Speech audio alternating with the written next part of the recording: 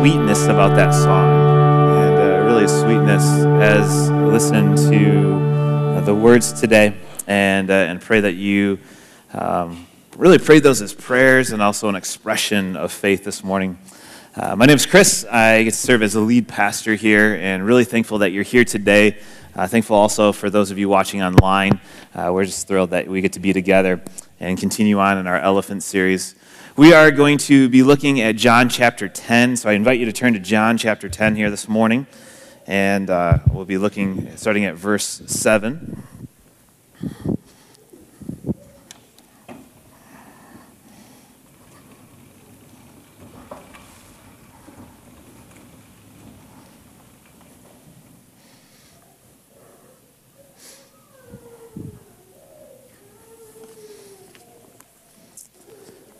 John chapter 10, verse 7. Therefore Jesus said again, "Very truly I tell you, I am the gate for the sheep. All who have come before me are thieves and robbers, but the sheep have not listened to them. I am the gate, and whoever enters through me will be saved. They will come in and go out and find pasture. The thief comes only to steal and kill and destroy. And I have come that they may have life and have it to the full. I am the good shepherd. The good shepherd lays down his life for the sheep. The hired hand is not the shepherd and does not own the sheep. So when he sees the wolf coming, he abandons the sheep and runs away. Then the wolf attacks the flock and scatters it. The man runs away because he is a hired hand and cares nothing for the sheep. I am the good shepherd. I know my sheep, and my sheep know me, just as the Father knows me, and I know the Father. And I lay down my life for the sheep." So here we see in this passage, we see a shepherd who is willingly defending the sheep. A shepherd who is looking at the sheep who follow after him and know his voice, that know the shepherd. The shepherd is a sacrificial leader, a sacrificial one, and that is Jesus that we see here in this passage. And this passage talks about life and life to the full. And this is not just life eternal. We may think that Jesus is all about just getting to heaven and then everything's great and good and heaven will be wonderful. But Jesus had so much to say about life here and now. That life here and now matters. That there is a difference to be had. And that Scripture speaks to that very clearly of who we're supposed to be and how we're supposed to walk through this life. That's why we're looking at this series called Elephants. 7 weeks where we're talking about what could be some difficult topics. Talking about what does Scripture have to say. And really that has been the goal, is that number one goal. What does Scripture have to say? Because just like today, I care far less what you think of my opinion of what I have to say. What I would rather have you do is to walk out of here wrestling with Scripture. And every week I ask you to do that is because some things will just land well and it's like, yes, that's good. Other weeks it's like, that was rough. That was a hard comment. And I ask you, why was it hard? Why was it challenging? What struck you as not right about that? And that you wrestle with that you go back to Scripture, you prayerfully do that. Instead of just jumping into echo chambers that we're so comfortable in, where everyone says the same things and we keep cycling the same thoughts and same opinions, no matter how you come at an issue, that you would really say, God, what is it that you want to do in me? And so we walk through this series because we want to have the mind of Christ. This is something that Paul talked about a lot, that he wanted us to take every thought captive and make it obedient to Christ. I mean, that's a huge ask there, right? Every thought being captive and making it obedient to Christ. And so we examine all of the things that we walk in with each and every week, all the things that we process throughout the week. What is it that needs to be captive and just turned over to Christ?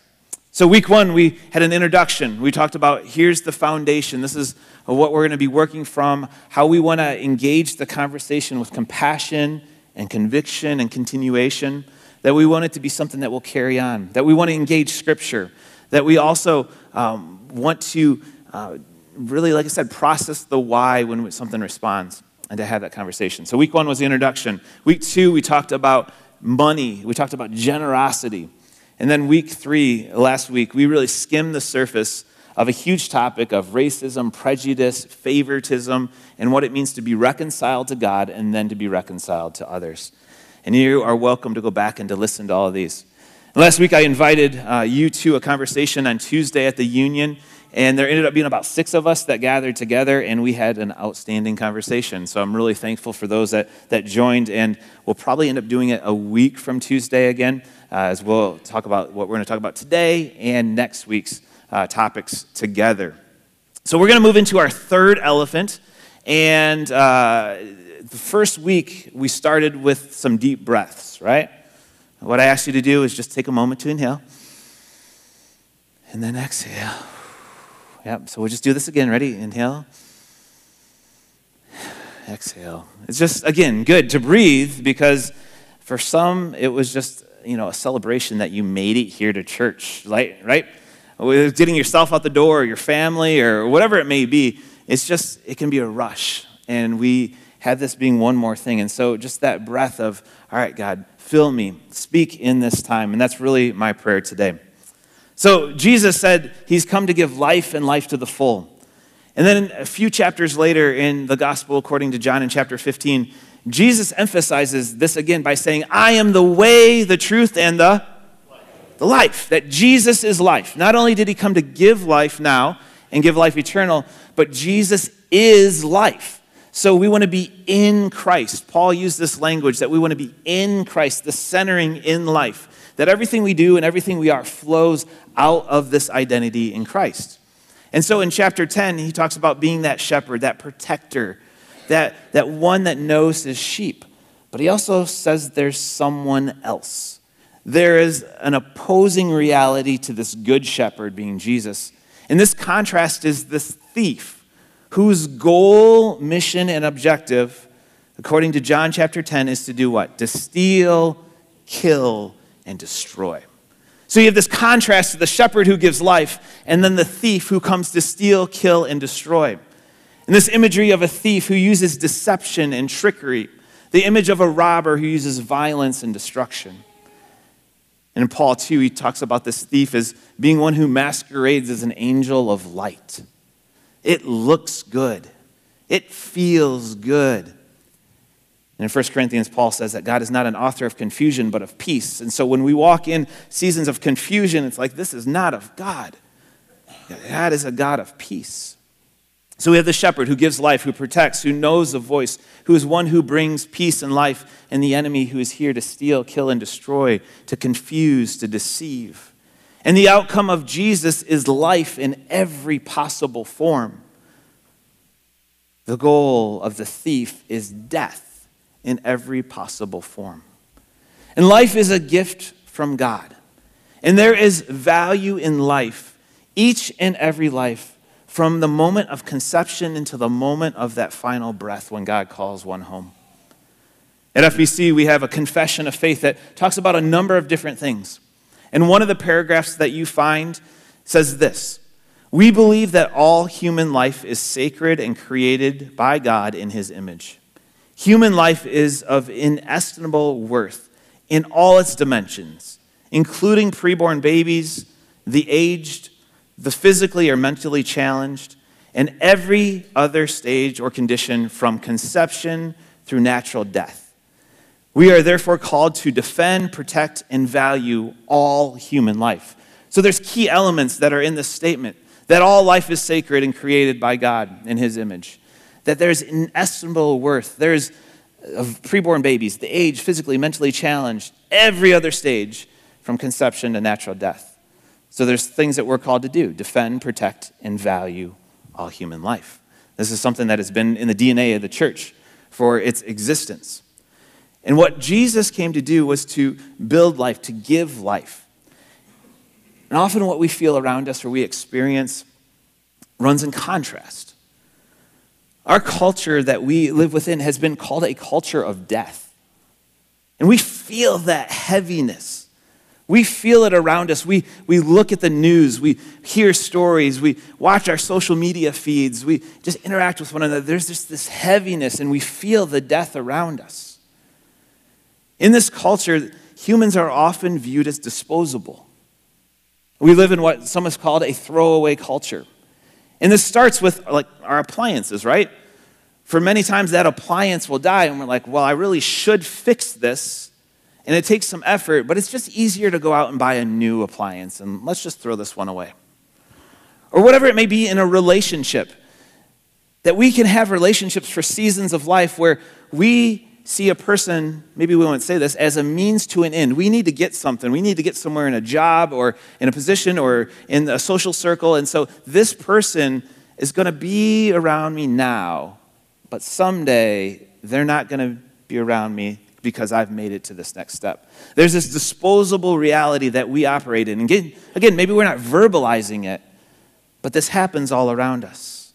We see violence in our homes, in our schools, in our workplaces.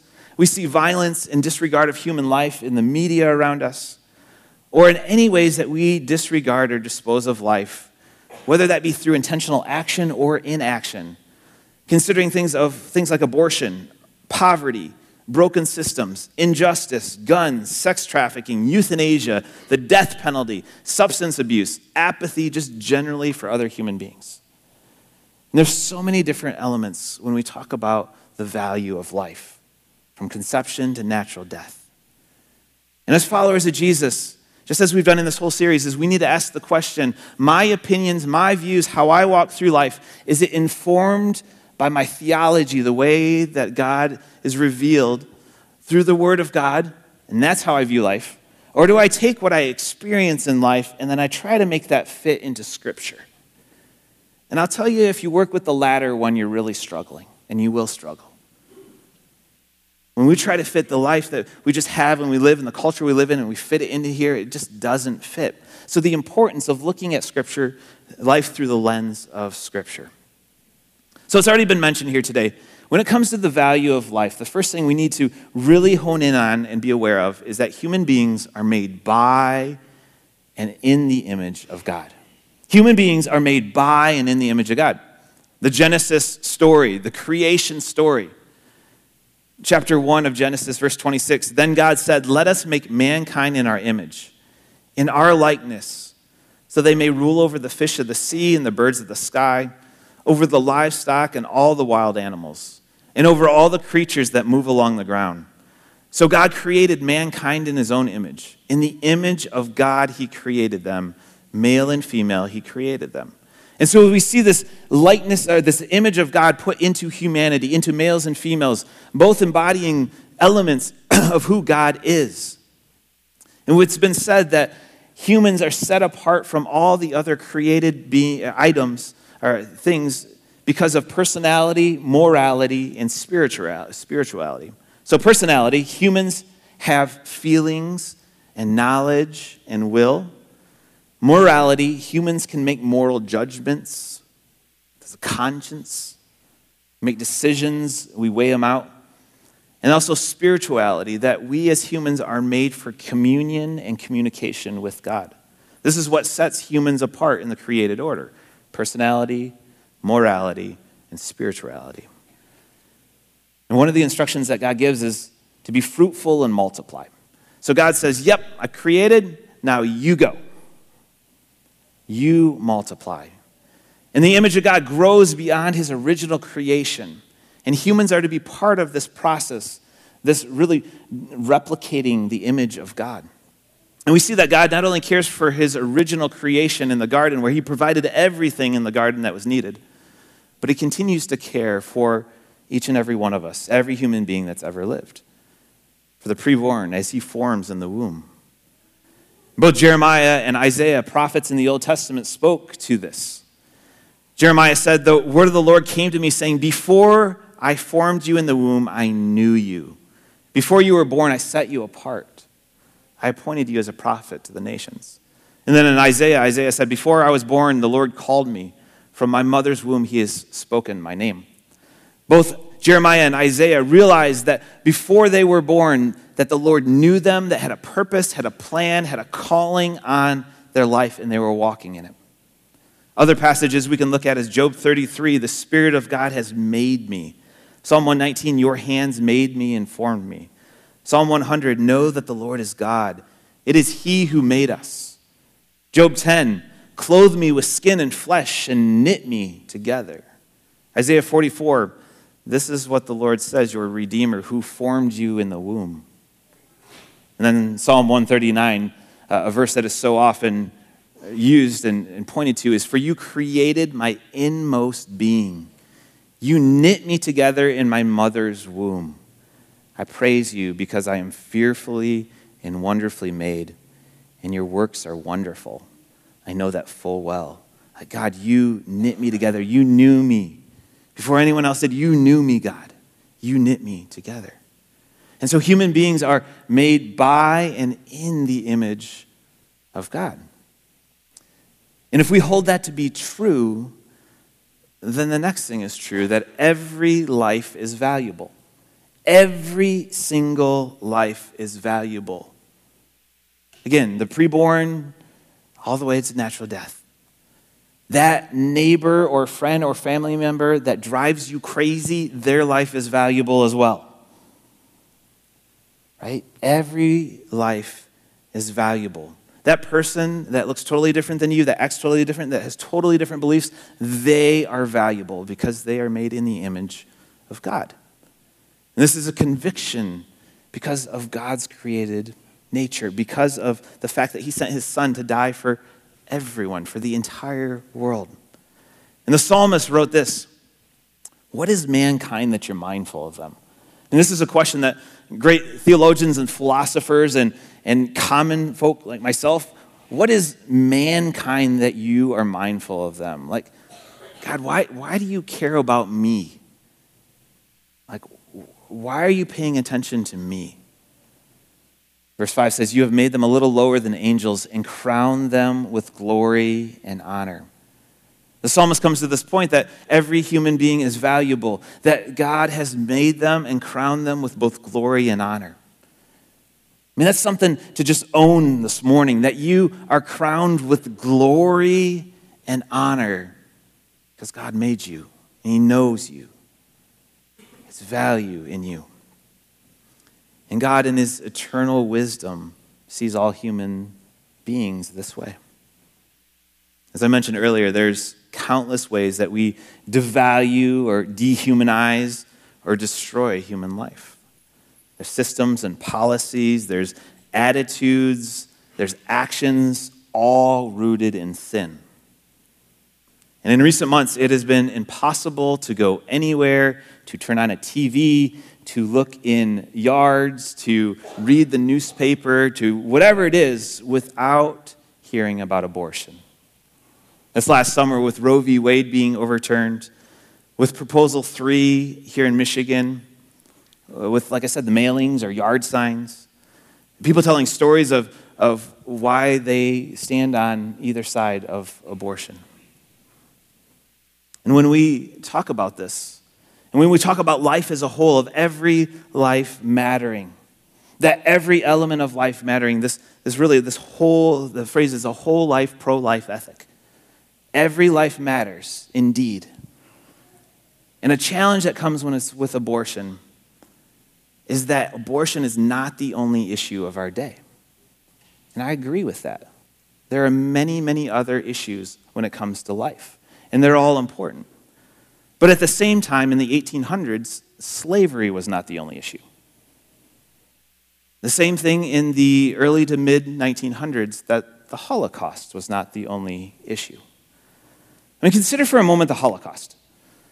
6 million lives taken during the Holocaust. I can't even fathom 6 million lives. I mean, that's 2/3 the population of New York City. It's the entire state of Wisconsin. It's the entire state of Maryland. Like, I still cannot fathom 6 million lives, let alone 62 million lives over the last 5 decades due to abortion. 62 million lives. And this number of 600,000 is the most recent number from 2019 of a year of abortions in our country. How do we visualize that? And this is so short of what it could be, but you can throw a picture up of this stadium. So over 100,000 people are in Michigan Stadium. It's the largest football stadium in our country. That's a picture of about 100,000 people. And then you think of 62 million people. you would have to fill that stadium and empty it 600 times. And that's what this looks like.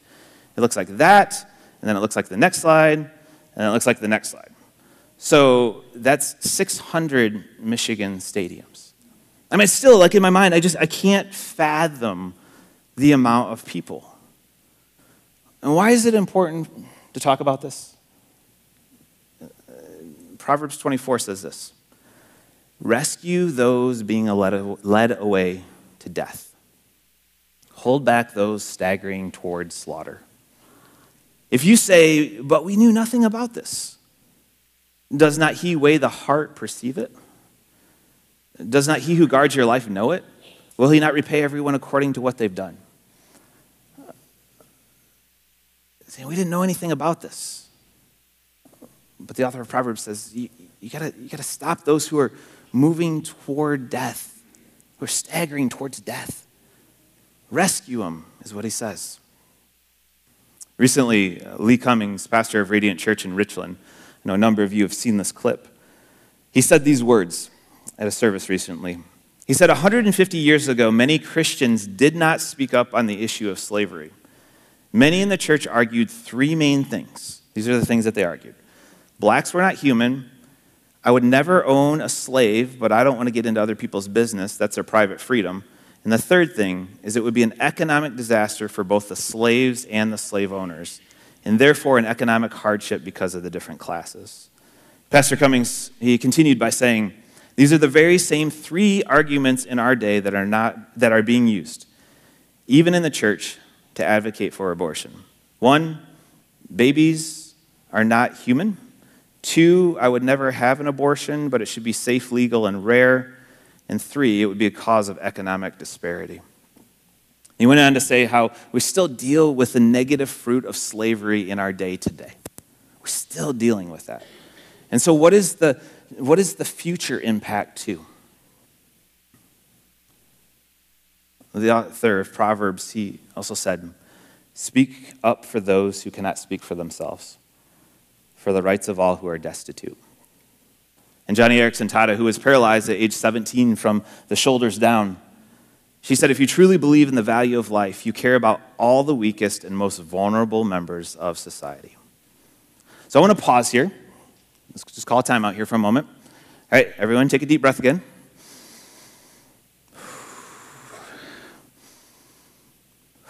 All right, here we go. That was for me if it wasn't for you, all right? I want you to hear this next part really, really clearly. Just mentioned to speak up for those who can't speak for themselves. Just mentioned the value of life. Just mentioned being created in the image of God. I want you to hear this clearly. This is for the preborn, but this is also for you who are pregnant, who have been pregnant, who have aborted babies, your loved ones, your family members, your neighbors. This is for you too. You need to hear that no matter your past, no matter how hard you have worked to cover it, forget it, that you're ashamed of it, that you just don't talk about it, whatever it is, that you as well are made in the image of God. That you as well are valuable. That you as well matter to God. And again, hear me as clear as you possibly can. There is no shame or guilt being put on you from God nor me today. That is not the intent. Because the reality is, from 2015 to 2019, as a study released, that 12% of those who identified themselves in a traditional evangelical identity, ages 32 to 49, who have ever been pregnant, admitted to having at least one abortion. 12%. That's 1 out of 10 of you in this room. 1 out of 10 of you. So this isn't some distant issue. This is here right now. And that's why I want to say it as clearly as possible that God loves you, God loves you, God loves you. God knows and he is for you. Just like he's for that preborn baby, he is for you. That there is hope and there is forgiveness. There is hope and there is forgiveness. See, this is the exact same good news, the exact same hope, the exact same forgiveness for all of us in the room who have ever stolen anything, for all of us who have ever done anything sinful, for those of us who have ever consumed pornography, for any of us who are worshiping something other than God, for any of us who are gossips, for any of us who are adulterers, for any of us who have done anything against what the Word of God says. This is the exact same good news and hope and forgiveness. There is complete and total forgiveness for you and for me in the name of Jesus Christ, no matter what that is. See, what the enemy does comes to kill, steal, and destroy. And he wants to take choices that have been made in the past or choices being considered right now and say, I want to kill, steal, and destroy. I want to pull you away from the grace of Jesus. Because God is not out to get you. He's not out to get me. And I want you to hear this, that you are a son or a daughter of the Most High King. You are beloved. There's redemption and salvation and total forgiveness from all sin, past, present, and future, for those who repent and believe. And I want you to know this too. I want you to know this, is that I stand with you. Whatever your past is, whatever your current reality is I stand with you. And there's others in this church that stand with you as well. I want you to know that you are not alone, that your life is important. One of my greatest struggles around this conversation of abortion is that people have just been like, just get the kid born, woo, we win. It's terrible. Because you have not considered the mom, you have not considered the circumstances. Yes, it is important for the child to be born, but there are so many other realities around that conversation and situation that cannot be ignored if you claim to follow Jesus Christ. It is not a political win. It is not a checkbox. We can't be blind to this. And this is why. In Isaiah said, learn to do right, seek justice, defend the oppressed, take up the cause of the fatherless, plead the case of the widow. James 1:22 says this, do not merely listen to the word and so deceive yourself. Do what it says. Don't just listen and be like, yeah, that sounds good. Do what it says. 5 verses later, James says, here it is. This is what you're to do. Religion that God our Father accepts as pure and faultless is this, to look after orphans and widows in their distress and to keep oneself from being polluted by the world. You can be polluted by the world very easily, no matter what your views are. Look after orphans. Look after widows. Look after those in distress. Look after those in need. Jesus was intentional about meeting the needs of others. Think of the man with leprosy. No one would touch him. Jesus went up and touched him and healed him. There's a young daughter who had died in a heartbroken family. Jesus restored her life. Jesus took time to say, let the little children come to me, and he blessed them in a culture that rejected children. They were just things. Jesus said, let them come to me. And Jesus on the cross, what did he do? He looked at the criminal hanging next to him who sought forgiveness. And he said, today you're going to be with me in paradise. See, this is not one narrow dimension, but this is all life. This is all followers, and we need a renewal of commitment to life because there's value in all life. And history has proven that policies and leaders will come and go. There will be many other policies and many other leaders, proposals and policies that will come and go. There will be proposals like Prop 3 that will pass or fail, and whatever the outcome is, it will impact lives. And you need to read Proposal 3 just like you need to read Proposal 2 and Proposal 1. And you need to lay it against Scripture. What does Scripture have to say? Not what Chris says. What does Scripture have to say? And there will be leaders that will come and go. And yes, there'll be life change. There'll be difference. But you need to say, God, what is it that you want me to do if God encourages you to be involved? Even more so, most importantly, your impact will come most when you follow the example of Jesus. When you share real-world love, expressions of love in the spaces you create, in the words that you say, in the actions that you do and you share that transforming power of Jesus. You will have more impact on your neighbor or friend or person at school or whatever it is by having a real-world expression than just some political view or something out here. It's important, but most important to love your neighbor as yourself.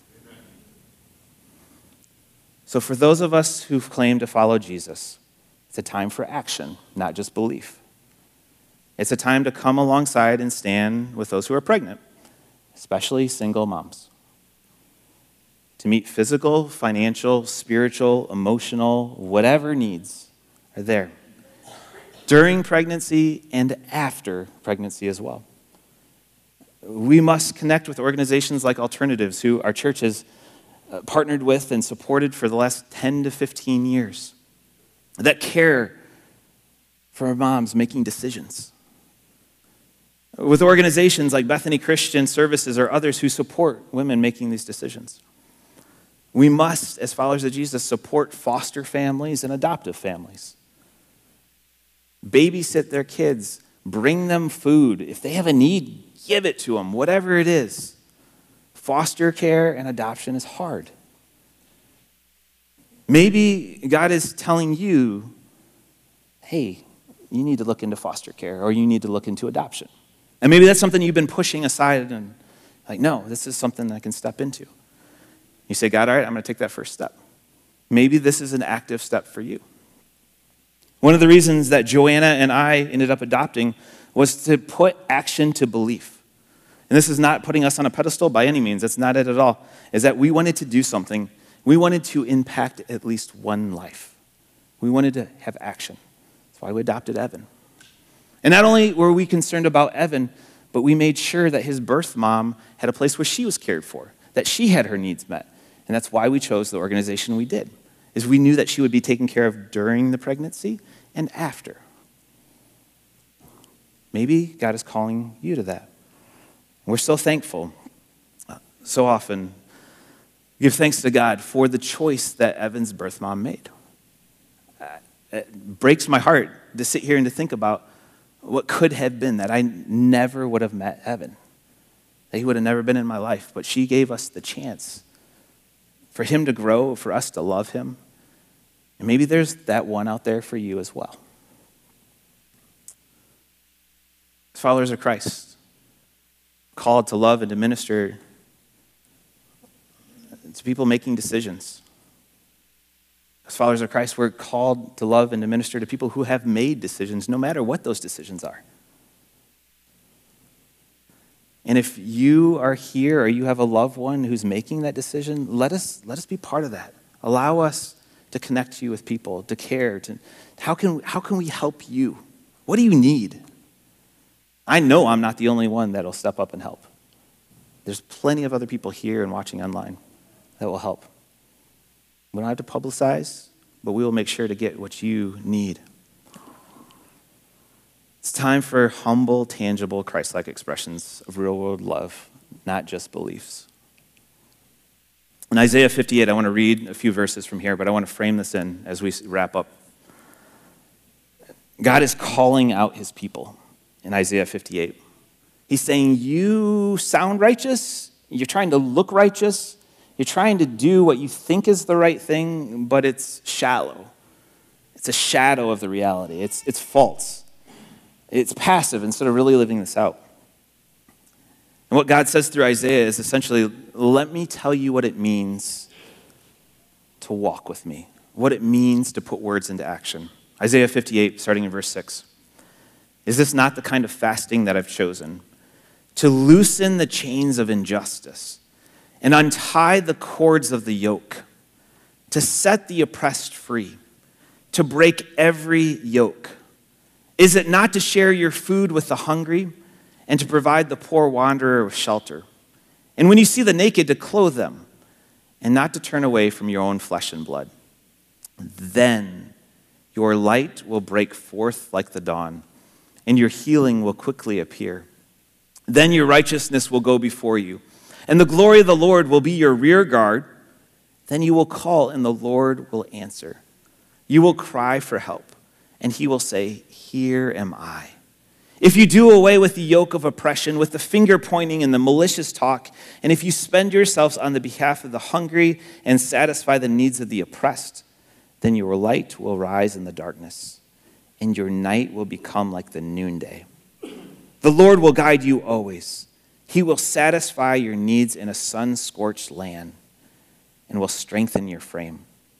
You will be like a well-watered garden, like a spring whose waters never fail. The Lord, through Isaiah, saying, break those chains of injustice, untie the cords of the yoke, set the oppressed free, break every yoke, share food, provide to the poor, clothe the naked, and do not turn away from your own flesh and blood. Do not turn away. God's like, then I'm going to respond. I'm going to be like a well-watered garden. So my prayer for our church in this time, in this world, is that we don't only talk about the value of life, the sanctity of life, but that we're a people that show it through tangible actions. That our words become action.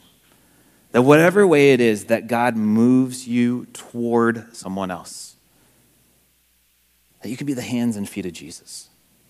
And that we would intentionally give ourselves to the good of another human being whose life is valuable. And every life is valuable. Breaking the lie and the destructiveness of death around us. May we be people who walk the light of Jesus, bringing life everywhere we go. I want to close with a prayer that I prayed years ago on a Sanctity of Life Sunday. And that this would be a prayer that may be true for you as well. But I want to pray it over us and pray it over our time. So would you join me for prayer?